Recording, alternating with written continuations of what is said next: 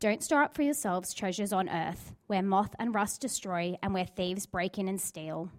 But store up for yourselves treasures in heaven, where neither moth nor rust destroys and where thieves don't break in and steal. For where your treasure is, there your heart will be also. The eye is the lamp of the body. If your eye is healthy, your whole body will be full of light. But if your eye is bad, your whole body will be full of darkness. So, if the light within you is darkness, how deep is that darkness? No one can serve two masters, since either he will hate one and love the other, or he will be devoted to one and despise the other. You cannot serve both God and money.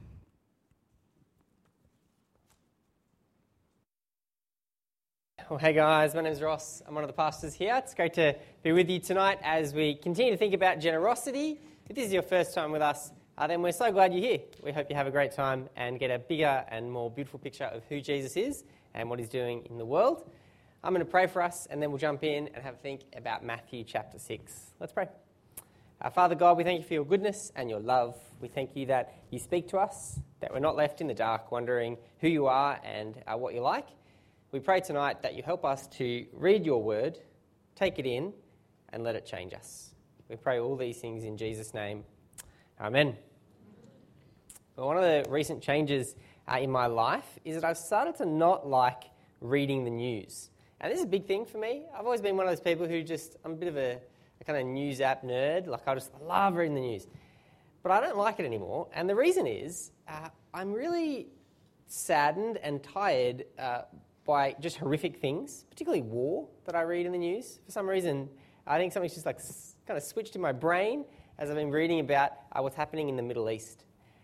I think there's little sadder in the world than when innocent people are caught up in warfare, isn't it? It's tragic and it's really hard. I don't know how much you've been kind of taking in of news recently, thinking about what's happening in the Gaza Strip, but it's challenging and it's painful for a lot of people. But it's an interesting thing for us, isn't it? Because for most of us, as we sit here reading on our news app, we don't really experience trauma in the way those people do we? The trauma that I experience, it's vicarious at best. I'm not in a war zone. I don't have bombs falling around me. I don't have bullets whizzing past my ears. In many ways, I live in peace and security, in safety. I don't go to sleep wondering if I'll wake up the next morning or if my house will be caved in. We live in prosperity. And that's a really beautiful and wonderful thing we should thank God for, isn't it? But at the same time, there's a funny thing that happens when you live in a place like this, a place of so much peace and safety. It sometimes can kind of lull us into a false sense of security. It's kind of like if you go overseas, you go to Bali or somewhere like that. If you're on the beach in Kuta and someone offers you a glass of water, there is no way you're going to drink a glass of water on a Kuta Beach restaurant, right? That's insane. You'll get a parasite and you'll be sick for 9 months and, you'll be on the front page of the Sydney Morning Herald with the worst case of barley belly of all time. But if you're in your fancy Sheraton hotel and you're, doing your morning routine and you go to brush your teeth and you turn on the tap, you might be tempted to put your toothbrush under the tap, right? See, the surroundings that you're in, the beauty of the place, they kind of make you think everything's safe and secure, even though it's not. And the same can happen to us. Now, of course, we don't have the danger of bombs falling around us. We don't have the threat of bullets whizzing past our ears. But I am absolutely convinced that each of you is in danger. That every single person in this room is facing a battle. That every one of us is actually engaged in warfare every single moment of our day. Now, the warfare that we face, the battle that we face, it's not over a strip of land. It's over something actually much more significant. It's a battle for our hearts. That's the battle we all face. See, every day there are different people, companies, products, groups, ideas vying for your love. There are all sorts of things telling you that if you own them, if you know them, if you have them, they'll make you happy, secure, joyful, and satisfied. This is what advertising does, doesn't it?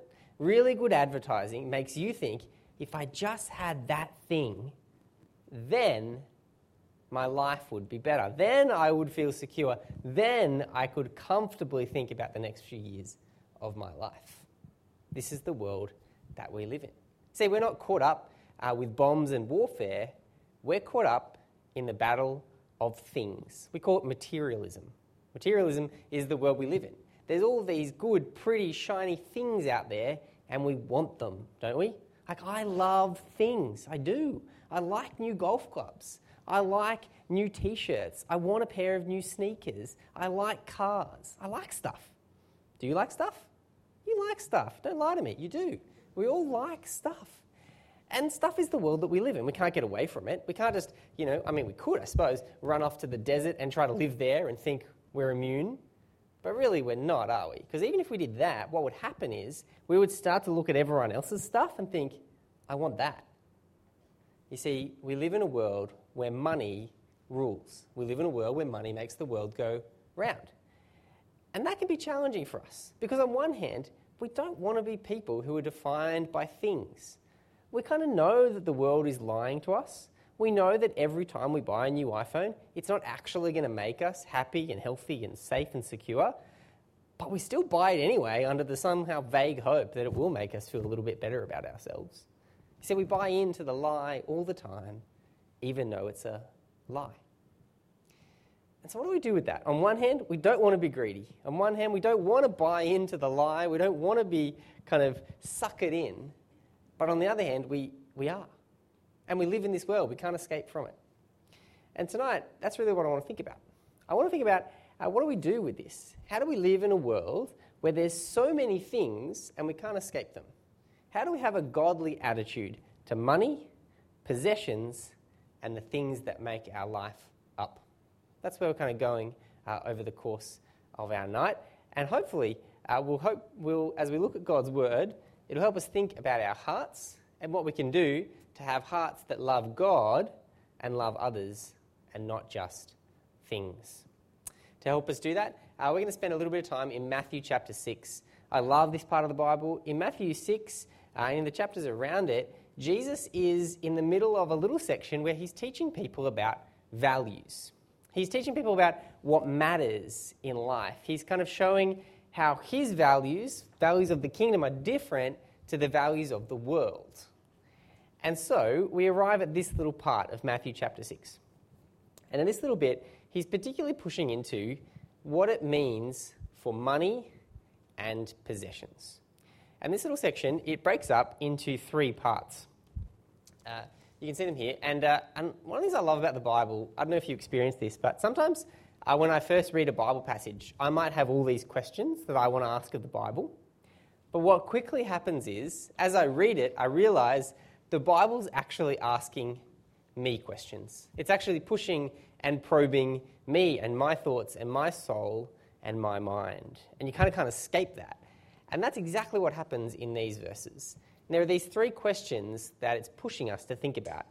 And each of these questions has to do with our hearts. The first question is, where is your treasure? The second question is, stay on that other slide for me, Bryce. The second question is, what do you focus on? And the third question is, who are you serving? That's where we're going to go over the next few minutes. We're going to think about each of these and see how they change and make us think about our hearts and the place of money and possessions in our life. So let's have a think about where our treasure is. Have a look with me, if you've got your Bibles open, at verse 19. If you close them, open them back up. Let me read from verse 19. This is Jesus speaking. He says, "Don't store up for yourselves treasures on earth, where moth and rust destroy, and where thieves break in and steal. But store up for yourselves treasure in heaven, where neither moth nor rust destroys, and where thieves don't break in and steal." Okay, these are really helpful but confronting words. What we find Jesus doing here is showing us that in the world that we live in, there are 2 types of treasures, 2 types of things that we can store up. The first one are the earthly things, things we store up on earth. And these are kind of obvious things, right? These are those things I was talking about before. They're the new T-shirts, they're the shiny cars, they're the new set of golf clubs, they're the big house by the beach. They're the things that we can see. And the thing about these things is they're all temporary. Did you notice that? So they can either, over time, break down and whittle away, or someone can take them off you. That's the nature of things of this world. And what Jesus is highlighting for us is the danger of stuff and the danger for us to be people who just collect and collect and collect things. You see, what Jesus is saying here isn't that money or things, possessions, are in and of themselves bad. They're not evil. Did you notice the fifth word in the sentence? Have a look at it again. Look closely. He says, don't store up for yourselves. You see, Jesus isn't anti-money or anti-possessions. He's anti-greed. That's the problem. Okay? The problem is when we keep on wanting to get more and more and more and more and more stuff for ourselves, when we're storing up our own little treasures, and lots and lots and lots of them. And all of these treasures, they never give us what we want, do they? I mean, this literally happens to me all the time. I kind of alluded to this before. I think the thing that I notice so clearly in my own life is how this does happen with new technology. It happens to me all the time. I'll kind of have a phone for 3 or 4 years, and slowly but surely it breaks, and then I'll wait for the right kind of cycle of new iPhones to come out, and I'll kind of look up all the details, and I know it'll have a better camera and all this rah-rah. I'll get it, and for the first day, it's awesome. I love it. I love my new phone. It does make me feel better about myself, and it's good. I want to take photos on it. I don't want to use Christy's phone because the camera's not as good, and I'm happy. But literally, after a couple of days, it just totally fades away, and it's just another phone again. And I'm like, I was literally thinking about this thing for like weeks, and now it's just another piece of metal sitting in my pocket. Have you experienced that? I'm sure you have. We all have these things, don't we? These things we look forward to, these things we think if I just own this thing, then my life will be better. And we get them, and they let us down. So Jesus says, don't store up these things. Instead, store up treasures in heaven. And I love this idea. You see, this is the second type of treasure. And we should take treasures in heaven in the broadest possible way. Treasures in heaven is referring to things of the kingdom of God. Things like righteous acts. Things like helping the poor and the needy. Things like speaking words of truth to someone who doesn't know Jesus. Things like reading the Bible with a non-Christian. Things like evangelizing to your friends. Things like speaking words of encouragement to someone who is struggling. They're the things that Jesus cares about. They're the things that Jesus values. And he says these things, they last for all eternity. And they bring not just a benefit now, which they do, but they bring an eternal benefit. And that eternal benefit, it benefits 3 different people. It benefits us in eternity. It benefits the person we've loved with Jesus-like love. And it benefits the God who it was done it for, because it gives him ultimate glory. Jesus says, don't store up earthly things. Like, that's ridiculous in a way. These things just, they break, they're taken away, they never give us what they want. Instead, store up treasure in heaven. John Piper, an American pastor, he has a fun little quote. I'll read it for you now. He says this. He says, quit being satisfied with the little 5% yields of pleasure that get eaten up by the moths of inflation and the rust of death. Instead, invest in the blue chip, high yield, divinely insured securities of heaven. A life devoted to material comforts and thrills is like throwing money down a rat hole. But a life invested in the labour of love yields dividends of joy, unsurpassed and unending. Isn't that helpful? I love that image of throwing things down a rat hole. Can you imagine that just for a second?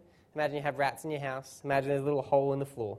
And imagine you get your $2,500, which is about what it probably costs for a new iPhone. And instead of going to Apple to buy it, you roll it into a little ball and then you throw it down the rat hole.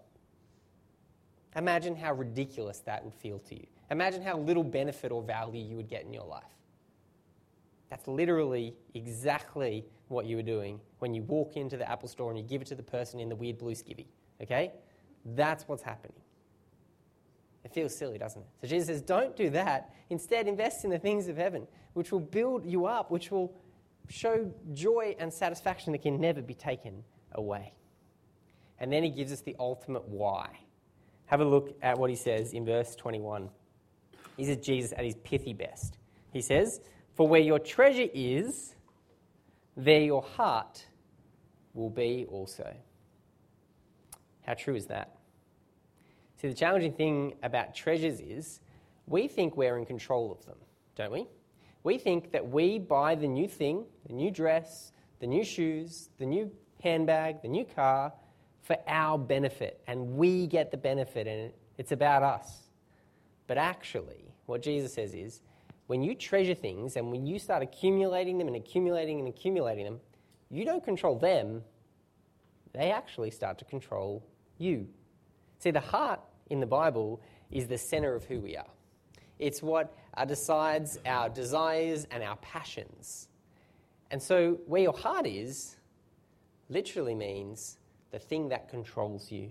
And all of a sudden, having the new things, material possessions, they start to rule our very lives. And so Jesus says, don't store up treasures on earth. Store up treasures in heaven. And so all of this makes us pause and consider, doesn't it? Where is our treasure? What do our purchasing habits show us about what we really love? What do our most frequent clicks on our web browser show us about what we really want and what really matters? I find that very confronting when I stop and think about it for very long. Maybe you do too. This is the nature of the Bible, isn't it? It shows us who we are. And sometimes we don't always like what we see, but it's good for us because it's when we can have a little recalibration moment. And maybe that's happening for you tonight. But Jesus isn't even done yet. He kind of just builds, makes it even harder. And that's what he does next. He moves from where is your treasure to where is your focus. And we see this in the next two verses. Have a look with me. He says, "The eye is the lamp of the body. If your eye is healthy, your whole body will be full of light. But if your eye is bad, your whole body will be full of darkness. So if the light within you is darkness, how deep is that darkness?" This section is a little harder for us to grasp at first. The analogy is not quite as simple as before. But it's not too bad when you think about it. If you slow down and think about it, what Jesus is doing here is he's moving from heart language to eye language. And our eyes, they're what we use to focus and to look at things with. Before there were two types of treasures, here Jesus wants to say there are also two types of visions for life. Two things, two ways of seeing the world, two things you can focus on. One of them is good. And if you focus on the good thing in life, what it will mean and what it will do in your life is bring light. And that light will play out in your life. It'll mean that you do and believe and think good things, Jesus-like things. The other is bad. There's a bad vision too. That's the second vision. And that will lead to darkness in your life. So Jesus is saying, be careful what you focus on. And of course, all this stuff about money and possessions, it's never far away. It's right in the background. And so we know that the good and the bad eyesight, the good and the bad vision, it's all about material possessions. It's about this materialism thing in the background. So Jesus is saying, be careful what you focus on. And we know that what we focus on really matters in life, doesn't it? See, the things that we look at, the things that we want, the way that we're trying to set the course of our life is really significant. And so Jesus is kind of building this point up. He started with this idea of treasure. He's saying, you can treasure things and you think you kind of control them. But actually, over time, what happens is they start to control your heart. But then he goes a step further and he says, not only are they controlling your heart, they're controlling what you look at. They're controlling your motivations. They're controlling your goals, your desires, your hopes, and your dreams. And so how quickly does that all get kind of out of shape? And we see the challenge before us, don't we? In a world where we're constantly confronted with advertising, with material possessions, with the best things that money can buy, these things can start to change the way we think and live our life. It can do all sorts of weird stuff. It can change the way that you view other people. You can start to think other people are worth your time or someone you want to be friends with based on what they wear. Isn't that a crazy idea, just when you slow down and think about it? Like it is. It's ridiculous. But it's what we do. It just happens without us even knowing it. You see, our hearts, they're vulnerable to this. And so we've got to slow down and think, what do you focus on? How do you see the world? And particularly, how do you see money and possessions and their significance in your life? But Jesus goes one step further. Not only do these treasures take over our hearts, and not only do they take over our way of seeing the world and valuing things, they actually control our entire lives. That's where Jesus goes next. Have a look with me, verse 24. No one can serve two masters, since either he will hate one and love the other, or he will be devoted to one and despise the other. You cannot serve both God and money. Jesus kind of finally lands the plane here. It's almost like he says what he's been wanting to say the whole time. He's been building to this point, hasn't he? He's saying at the end of the day, either God or money will be the master of your life. And you notice that he's using this kind of master language, this slave language. See, in reality, you can have more than one employer, can't you? There's probably lots of people in the room, actually, tonight, who have more than one employer. Because employers, they control a little part of your life for a period of time. But a slave master, which is the language of this passage, they're so different. So you can't have two slave masters, because a slave master controls all parts of your life all the time. And so you can only have one of them. You cannot serve both God and money. And so he's pushing us here.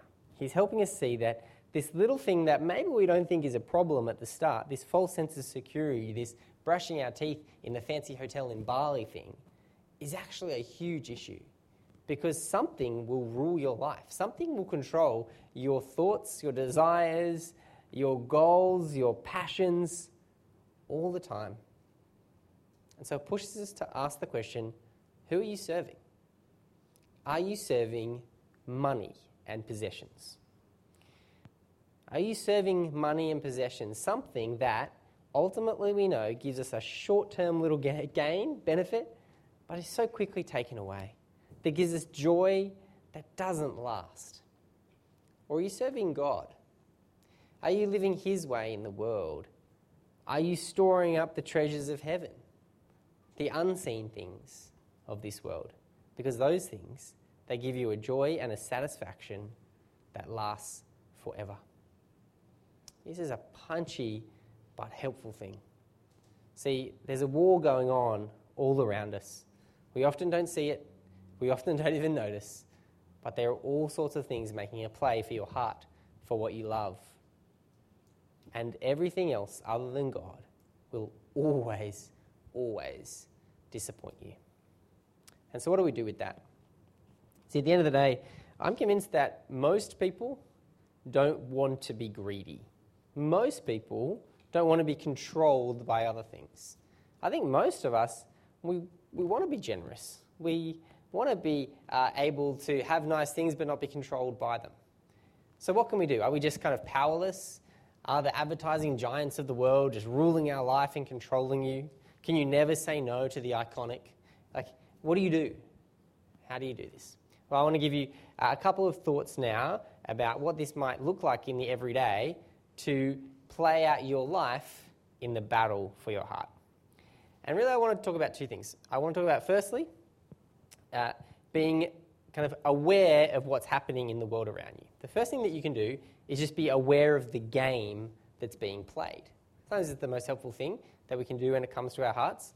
We just need to notice that there are constantly thousands of things every day trying to convince us that they deserve our love and that they can give us security. And once you start to be aware of that, it helps you to combat it in a really helpful way. One of the things I like to do, I don't know why I like to do this, but I do, I like to try to figure out how ads work. Like when I watch an ad, I'm always trying to think, what are they trying to do in this ad? I don't know if you know this, but often what's happening in advertisements is they've got a goal, which is to try to convince you that the kind of want that they're promoting is a need. That's the goal, okay? That's how advertising works. You move from wants to needs. And so try to think when you watch an ad, how is it trying to do this? How is this trying to tell me that this t-shirt is not a want, but a need? And when you start to do that, it kind of like rips the curtain off. And it helps you to see the way these things work. It's like going behind the stage when a magician is performing a magic act. You kind of see how it works and you're less enthralled by it. And so the first thing I want to encourage you to do is to just be aware of the game that's being played. Pay attention to how things are trying to move your hearts and what they're trying to sell you and why it won't ever give you what they want. There's a guy called James K. Smith. He wrote a book called You Are What You Love. And in that, he talks about how supermarkets are almost like temples of worship and how they have their own kind of liturgy, their own ways of being and ways of doing things in life. And every time you step into a shopping mall, it's trying to do something to you. And it's powerful and really helpful to think about it like this. And so maybe you can just have that in the back of your mind. Every time you open that shopping app on your phone, every time you step in to a shopping mall, know that you aren't on neutral ground. Those are religious places trying to sell you a good that promises something that it can't ever deliver. And once you wise up to that, I think it really helps you to not fall into the trap. So that's the first thing. The second thing I want to say is there are actually ways that you can help your heart to love God more than stuff. Okay? There are all sorts of practical things. Often when we think about people, humans, we can talk about three parts of us: our mind, our bodies, and our hearts. And often it can be tricky to know, how do we work on our hearts? And one of the ways that we can do that is by working on the things that we do with our bodies. So the things we can do with our bodies which change our hearts. And I want to give you a suggestion now. See, if it's about our hearts and wanting things, one thing that we can do is stop buying things for a little bit. So here's a thought for you. Maybe what you could do is for a period of time, let's just say 2 months, you don't buy anything new that you can't consume. Okay? Nothing new. No new t-shirts, no new power boards, no new pens, nothing. And I wonder what it might do for your heart. When Christy and I were dating a very long time ago, we went a whole year without buying new clothes, just to see what it would do. We bought other new things, but we didn't buy any new clothes. And I think to this day, it's changed the way I think about material possessions. Maybe that's something you could do. If you feel like you're kind of caught up in this kind of constant cycle of buying new stuff to make you feel better, maybe don't buy anything for a couple of months and see how it changes your heart. So that's the first thing you can do. That's something with your body. The second thing you could do with your body, there's a book called The Barefoot Disciple. I forget who wrote it now off the top of my head, but it's kind of like the Christian version of The Barefoot Investor. So if you want to grab a copy, it's a great read, and it's really helpful in terms of thinking about money and the place of money in your life. And one of the things the author in there suggests is, he suggests every time you go and splurge for something big that you want in your life, so say you really want a new, expensive pair of shoes, you match that by giving to a charity or to another kind of goodwill organisation. And what that does is, it does kind of two things. It asks the question, do I really actually need this thing if I'm willing to pay twice for it? But also, if you do need it, it also means that not just you benefit, but someone else benefits. So maybe that's something you could try. Maybe you've been saving up for a little while for something new and big. Maybe you could buy it, but also you could save up enough money to give to something else to see that money bless and benefit other people. So there's two things you could do with your body. Lastly, I want to give us something you could do with your mind, which helps form your heart. So remember before I said be aware of the games that they play. The other thing I want to continue to encourage you to do, and this is a bit of a quirky one, But I want to encourage you to maybe consider reading stories of other faithful Christians through the ages. Why do I say that? Well, I think we often live in a little vacuum of people we know and things that we do in our time, in our place. But throughout the centuries, there's been so many faithful Christians who've loved Jesus and walked with the Lord. And so maybe something you could do is pick up a short biography of someone else who's loved Jesus and think about what it looks like in their life. I think what this kind of does for us is it gives us perspective and it helps us to see what does faithfulness maybe look like for someone else. Maybe that might help your mind, as you take it in, change your heart and what you think a life well lived looks like. Well, we need to wrap up. But really what we've seen tonight is that all of us, whether we are aware of it or not, are in a battle for our hearts. And all of these things that tell us they can give us happiness and joy and satisfaction are just, at the end of the day, lying. And they can never deliver what they promise. But God always delivers what he promises. And so we should seek to love and serve God, not money. Because when you love and serve God, that gives you eternal joy and satisfaction that will never waste away and can never be taken away. And that is a life well lived. Let me pray to close. Father God, we thank you that you love us. We thank you for your word. We just pray that you help us all to think about our hearts, think about the things that we love, and help us to be people who love you and the things of your world, not the things of ours. Amen.